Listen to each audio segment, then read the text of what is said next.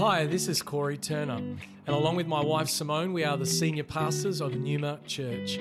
I wanted to thank you for listening to our podcast today. You're about to hear a message from one of our team that we pray builds your faith and empowers you to follow Jesus more closely. Enjoy the message. Turn with your Bibles to Mark chapter 6, verses 1 to 6. We're going to read together.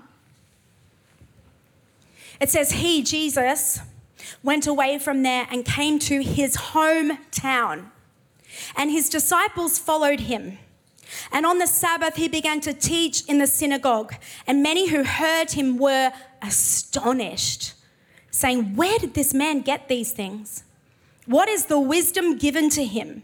How are such mighty works done by his hands? 3, is not this the carpenter, the son of Mary and brother of James and Joseph and Judas and Simon? And are not his sisters here with us? And they took offense at him.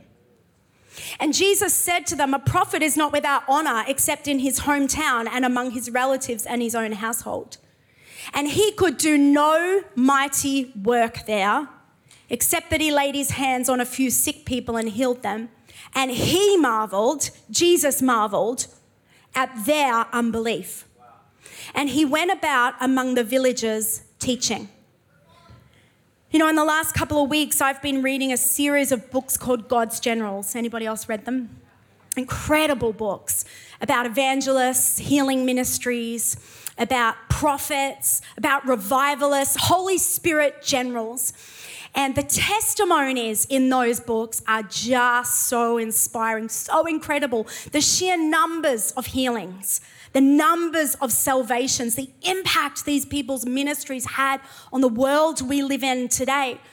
But also really struck me how many of them burnt out very young because they failed to steward their physical bodies. How many of them had failed marriages. How many of them actually died under a cloak of suspicion and controversy. But as I sat back and I looked at both the success and the pitfalls of these revivalists, I thought, what is the main thread of what God wants to say to me through these books? And I felt like it was this, that the way they responded to his presence at the end needed to be compared to the way they responded to his presence at the beginning of their ministry. That there was something about their response to the presence in the long term that determined whether they flamed out or flamed up. Now it's 12 weeks today here at Numa since Super Bowl Sunday. 12 weeks today. We've had over 30 revival services. By my moderate estimate, we've spent over 100 hours in worship in the last 12 weeks. That doesn't include our morning services. It doesn't include your personal devotion life. It doesn't include our upper room prayer. It doesn't include your life group. That's just revival services. Now, I want to place before you today that we too are going to face this tension of how we respond to the presence from now on. Not just how we responded to it on Super Bowl Sunday. We are seeing incredible testimonies of healings and breakthroughs, but I just sense Holy Spirit inviting us to live aware of our ongoing response to his presence. You see, the thing is that familiarity will cause us to question what once left us astonished.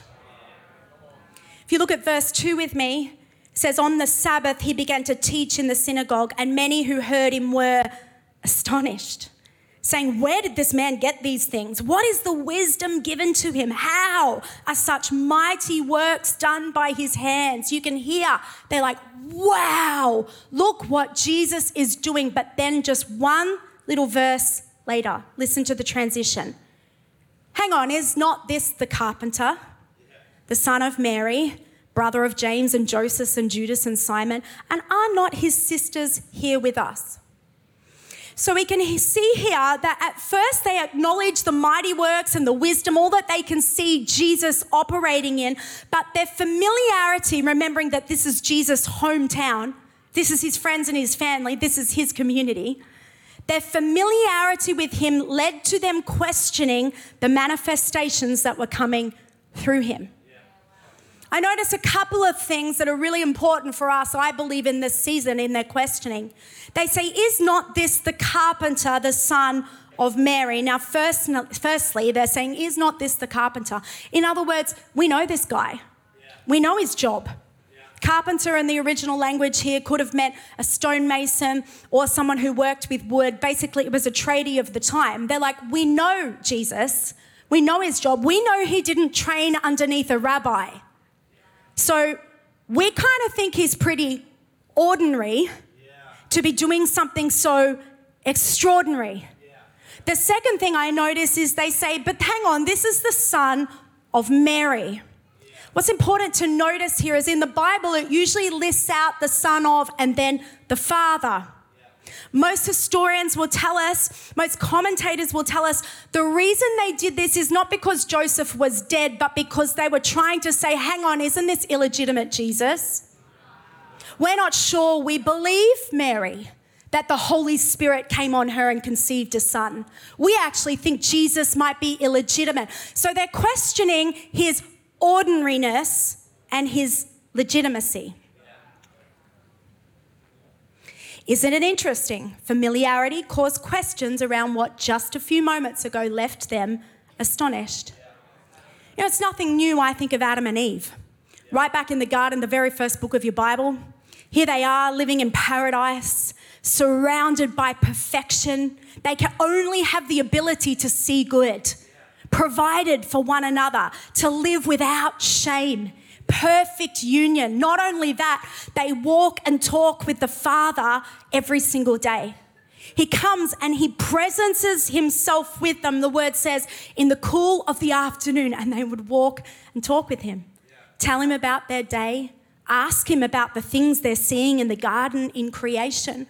But we know that Satan came, and what did he do? He started to sow questions about what originally left them astonished.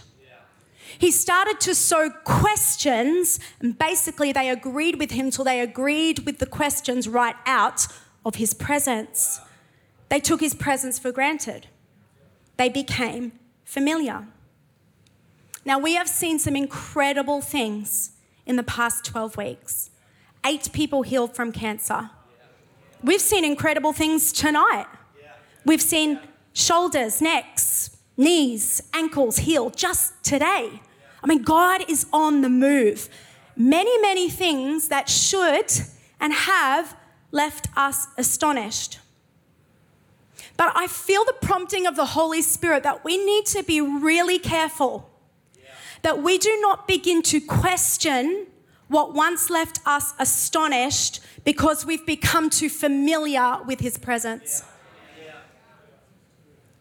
The enemy would love to come and rob us of this season by sowing questions in our minds and getting us to agree our way right out of this move of God. Maybe he's got you questioning the ordinariness of the vessels that God is using. Maybe he's got you questioning the legitimacy of what's happening. These are the two things that tripped him up in our passage, ordinariness and legitimacy. Can I just let you in on a little secret? The vessels God is using in this move of God, we are ordinary.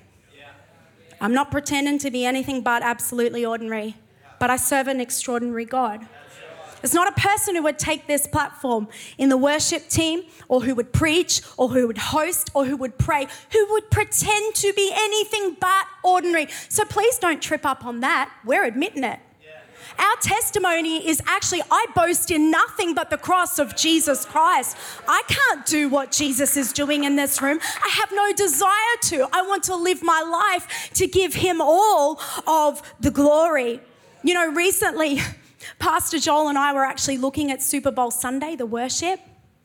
And can I tell you what stood out? How absolutely ordinary it was. I was expecting that maybe we'd kind of capture on the clips like angels flying to and fro and coloured lights through the sky. It was just ordinary. But if you're in the room, and you experienced Jesus' presence, it was anything but ordinary. I found myself looking at it and going, oh, was it really that great? I began to question what in the moment left me astonished.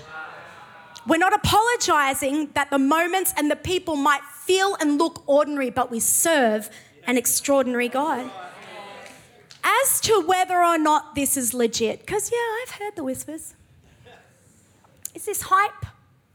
Is this legit? We're not afraid of questions. It's okay for you to question. We don't want to control you and tell you how to think. You're allowed to think. But can I just encourage you, look at the fruit? I have the privilege of standing up here most weeks and leading in worship. I get to see your beautiful faces. Can I tell you something? You look different. You literally look like different people. You worship like you're actually free. You worship like you're hungry. You look like Jesus. Me, I'm different. I don't think the same. I don't respond the same. I'm not the same. So if you're questioning whether or not this is legit, are there moments when maybe like it's hype because we have no idea what we're doing? Yeah. We've never been here before, but we're quick to repent and we're hungry to follow.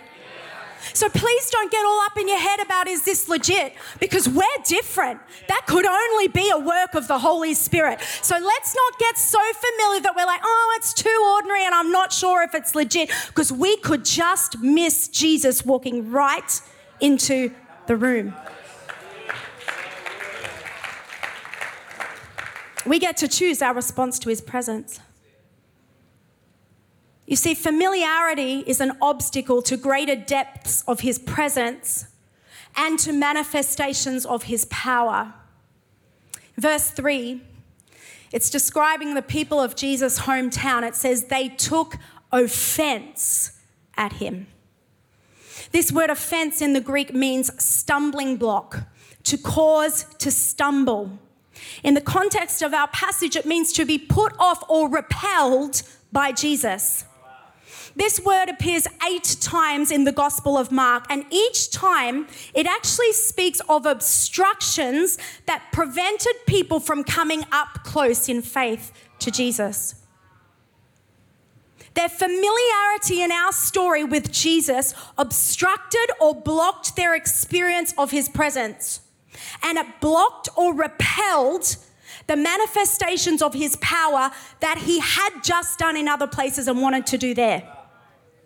Verse 5 says he could do no mighty work there except that he laid his hands on a few sick people and healed them. Not bad. Matthew 13:58 puts it this way: he did not do many mighty works there because of their unbelief or because of their offense. It became an obstacle. Stay with me here, because so far we've talked about the fact that familiarity birthed or gave life to questions around Jesus' authority or ordinariness and his legitimacy. And then their questions of authority and legitimacy gave birth to offense in their heart. And offense in their heart aborted or killed the manifestations of his power. It blocked a touch from him. Here's the thing: we cannot receive what we are offended by. You can't receive in your life what you're offended by. If you're offended by the fact that we're praying for healing, you can't receive healing. If you're offended by the fact that we're praying in the Spirit, you can't receive baptism of the Spirit. If you're offended by the fact that we are unapologetically, absolutely, desperately hungry for more of Jesus, you can't receive more of Jesus. You cannot receive what you are offended by. You see, when we are offended by the way Jesus is moving, it literally puts a fence or an obstacle between you and his presence. Literally, a fence puts a fence right in between you and him. And guess where it all originates? Familiarity. What does this look like? In our passage, it was offense with the ordinariness of who Jesus was. Oh, but we know him. Offense with his humanity. Offense with the legitimacy of who Jesus was. Maybe for you, it's offense with the manifestations that are happening. Maybe it's offense with the unfamiliar that we're starting to see in our services. Maybe it's offense with the mess. Oh, did you see who they're using? Oh my goodness, it's so messy. Yep, revival's messy. And we start to think those things, and then there's offense. Offense with the hunger. Offense with the power and the signs and the wonders. Can they really be going after signs and wonders like that? And then there's offense. Offense with the price for the prize. There's a cost to seeing God move in the way he's moving right now. And if we get offended by how much it's going to cost and what we have to lay down and what idols have to get knocked off their perch, well, then there's offense between us and Jesus' presence. What about offense with submission, because we're having conversations in the car on the way home like, well, if I was leading this thing, let me tell you how different it would be. And there's offense right between you and Jesus. And if we're not careful, we're offended with Jesus himself because he interrupted our nice, neat little lives and our routines and our idol of family and our idol of self. And we're offended. We've got offense with Jesus. And you can be here and you actually might really need a healing. You might really need a sign and a wonder. You might really need a breakthrough and the power ministry of Jesus. You might really need a whisper from Jesus. But my familiarity has caused offense, and now it's really hard to worship. It's really hard to preach too.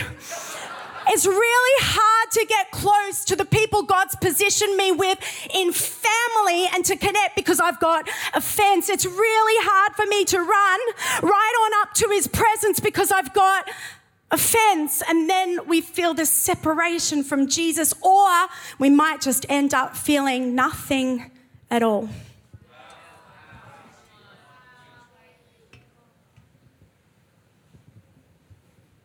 Before we know, there's an obstacle between us and his presence and power.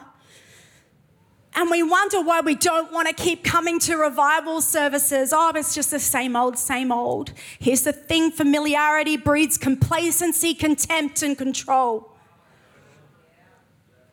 You know the story of Eli's sons, Hophni and Phinehas. What names, right? You can read about them in 1 Samuel 2. They're the original PKs. You know, in our language today, PKs are pastors' kids, Old Testament, priests' kids.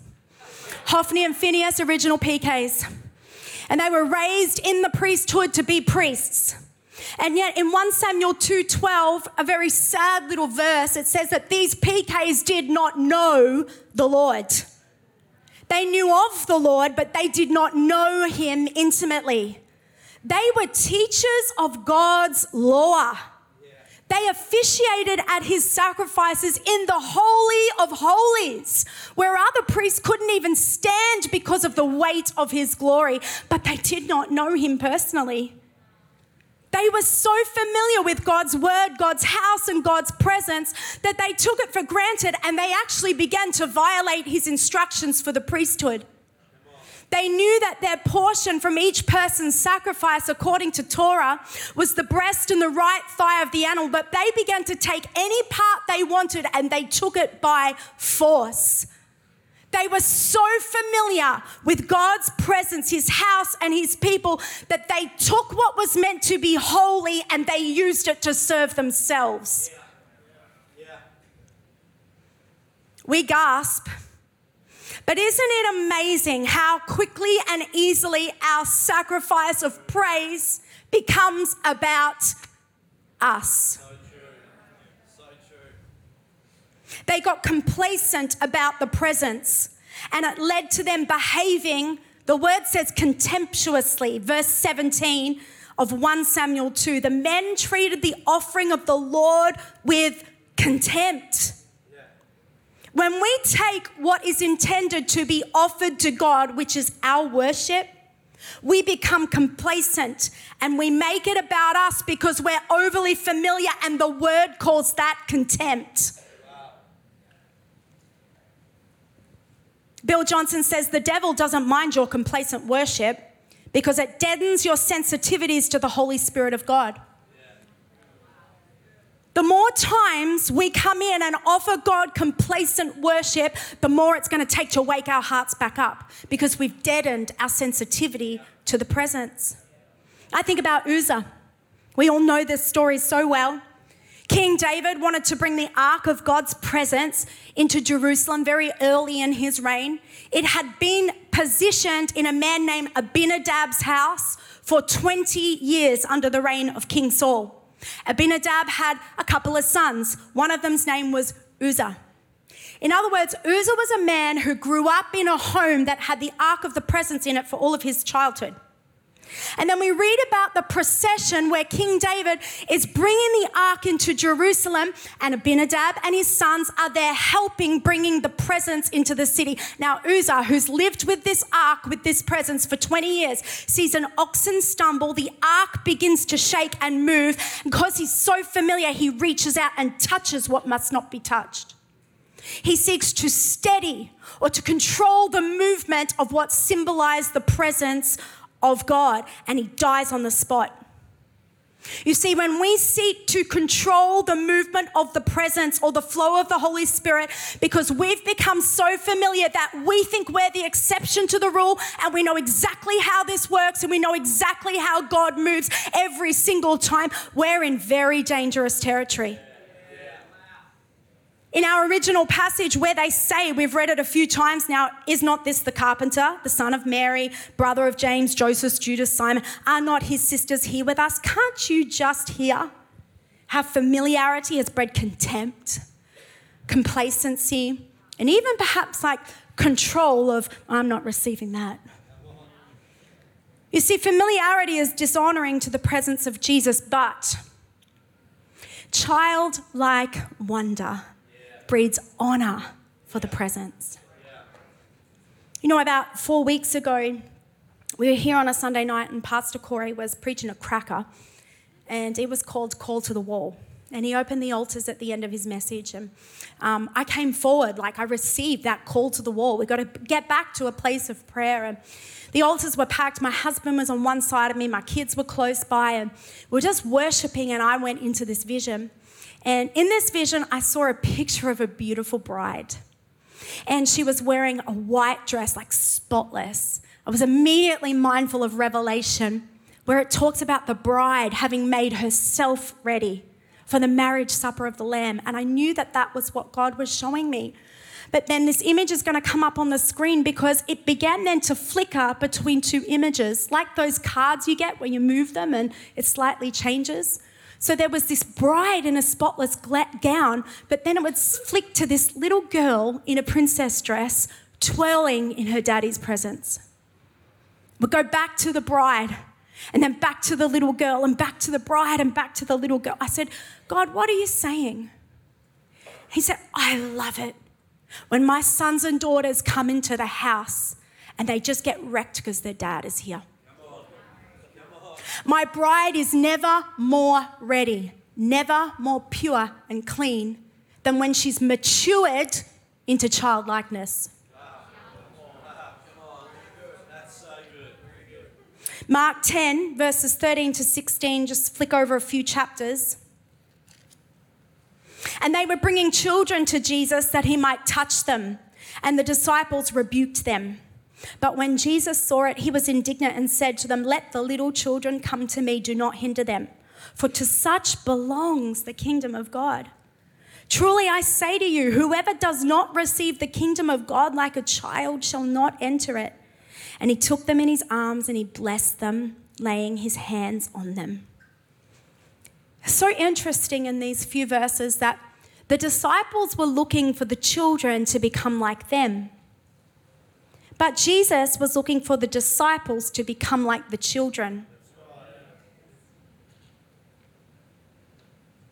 It's very important for us to understand in this season that we safeguard ourselves from familiarity if we can come in and just have a childlike posture.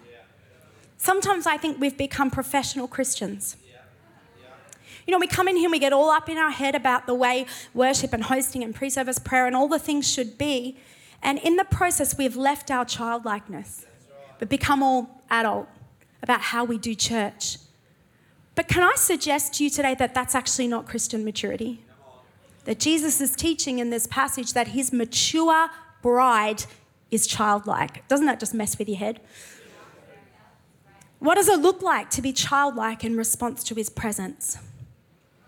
Well, people with a childlike posture view Jesus like he's the only person in the room, not just a face in the crowd.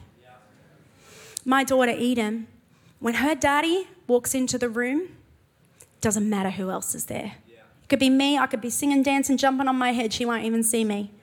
When her dad comes into the room, there is nobody else in the world. We can be in a crowded shopping centre, and if we know he's coming towards us, she won't see anybody else. That's how it's meant to be for us when we're in here. Not all distracted with looking to the left and looking to the right and where's the who and who's manifesting over there. No, my daddy's in the room. I ain't got eyes for anybody else. People with a childlike posture live with wonder, not cynicism. They don't lose that sense of astonishment. They walk around in a move of God like this going, wow, not how.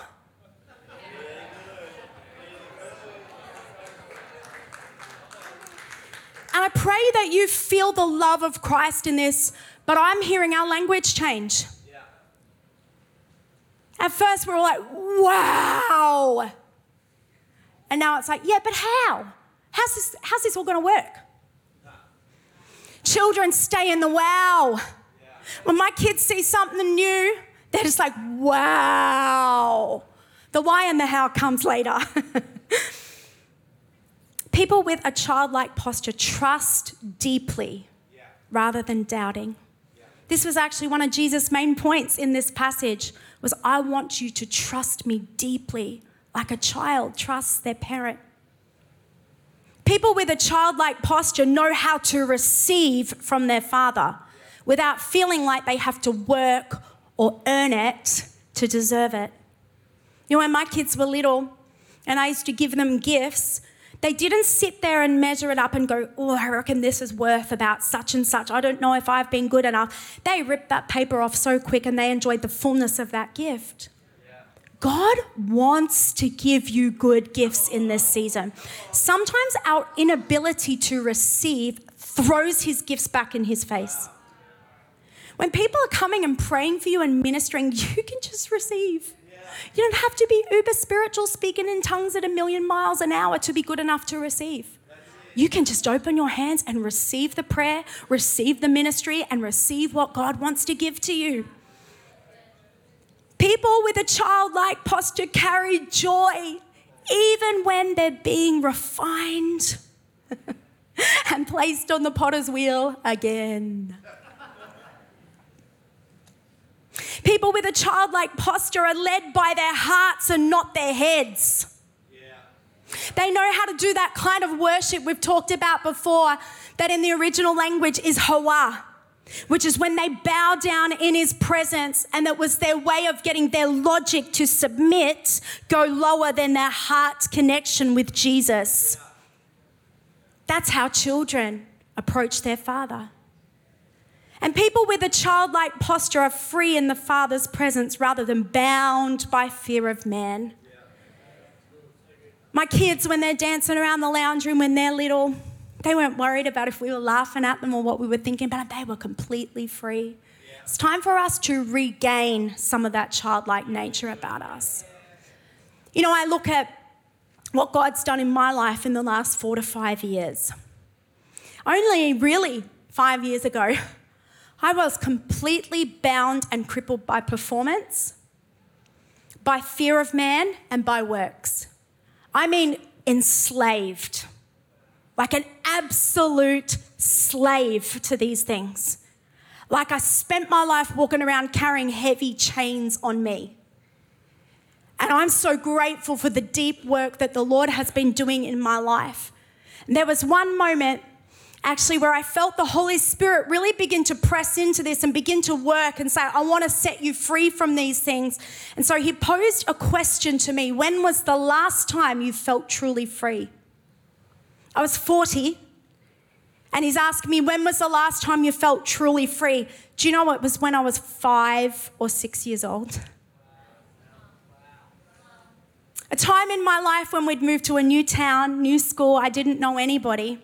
And at the lunch hour, I had no friends. And so I would skip around this jacaranda tree. I would just skip around and around. And there'd be these groups of kids on the side like, oh my gosh, that new girl is so weird. I didn't care because I was skipping with Jesus. He would talk to me and I would skip and I would feel his pleasure. And that was the last time I felt truly free. So God's been doing this very deep work in my heart to help me regain the childlike Stacey. I actually had a really pivotal moment in front of you, my church family. It was at one of our conferences and we had been in this deep moment of repentance. We'd been singing, I'm sorry when I've just gone through the motions, I'm sorry. But I forgot that you're enough. Take me back to where we started. I open up my heart to you. And we just waited. Silence. And then the Lord says to me, now's the time. Get up and skip. Aren't you glad you're not me? Get up and run, get up and dance. And so I got up from my knees. All of you were on your knees all across this auditorium. And I began to skip across the stage. I began to run. I began to dance. And I had recaptured in that moment childlike Stacey. The very next day, I received a text message from one of my friends, Pastor Raff. He didn't know what God had been working out in my heart. And this is what he texted me. Stacey, when I saw you run and dance on the platform, I felt God speak to me about you and the church. I saw the Spirit of God blow on you as you ran and skipped, and like a flower that was once bent down, you immediately blossomed, and the colours in you were so diverse and radiant. And the fragrance which came from the blossom literally made all who inhaled it come to the same life. And I heard God say that he was freeing the child Stacey, and in her child state, she would be used to free multitudes.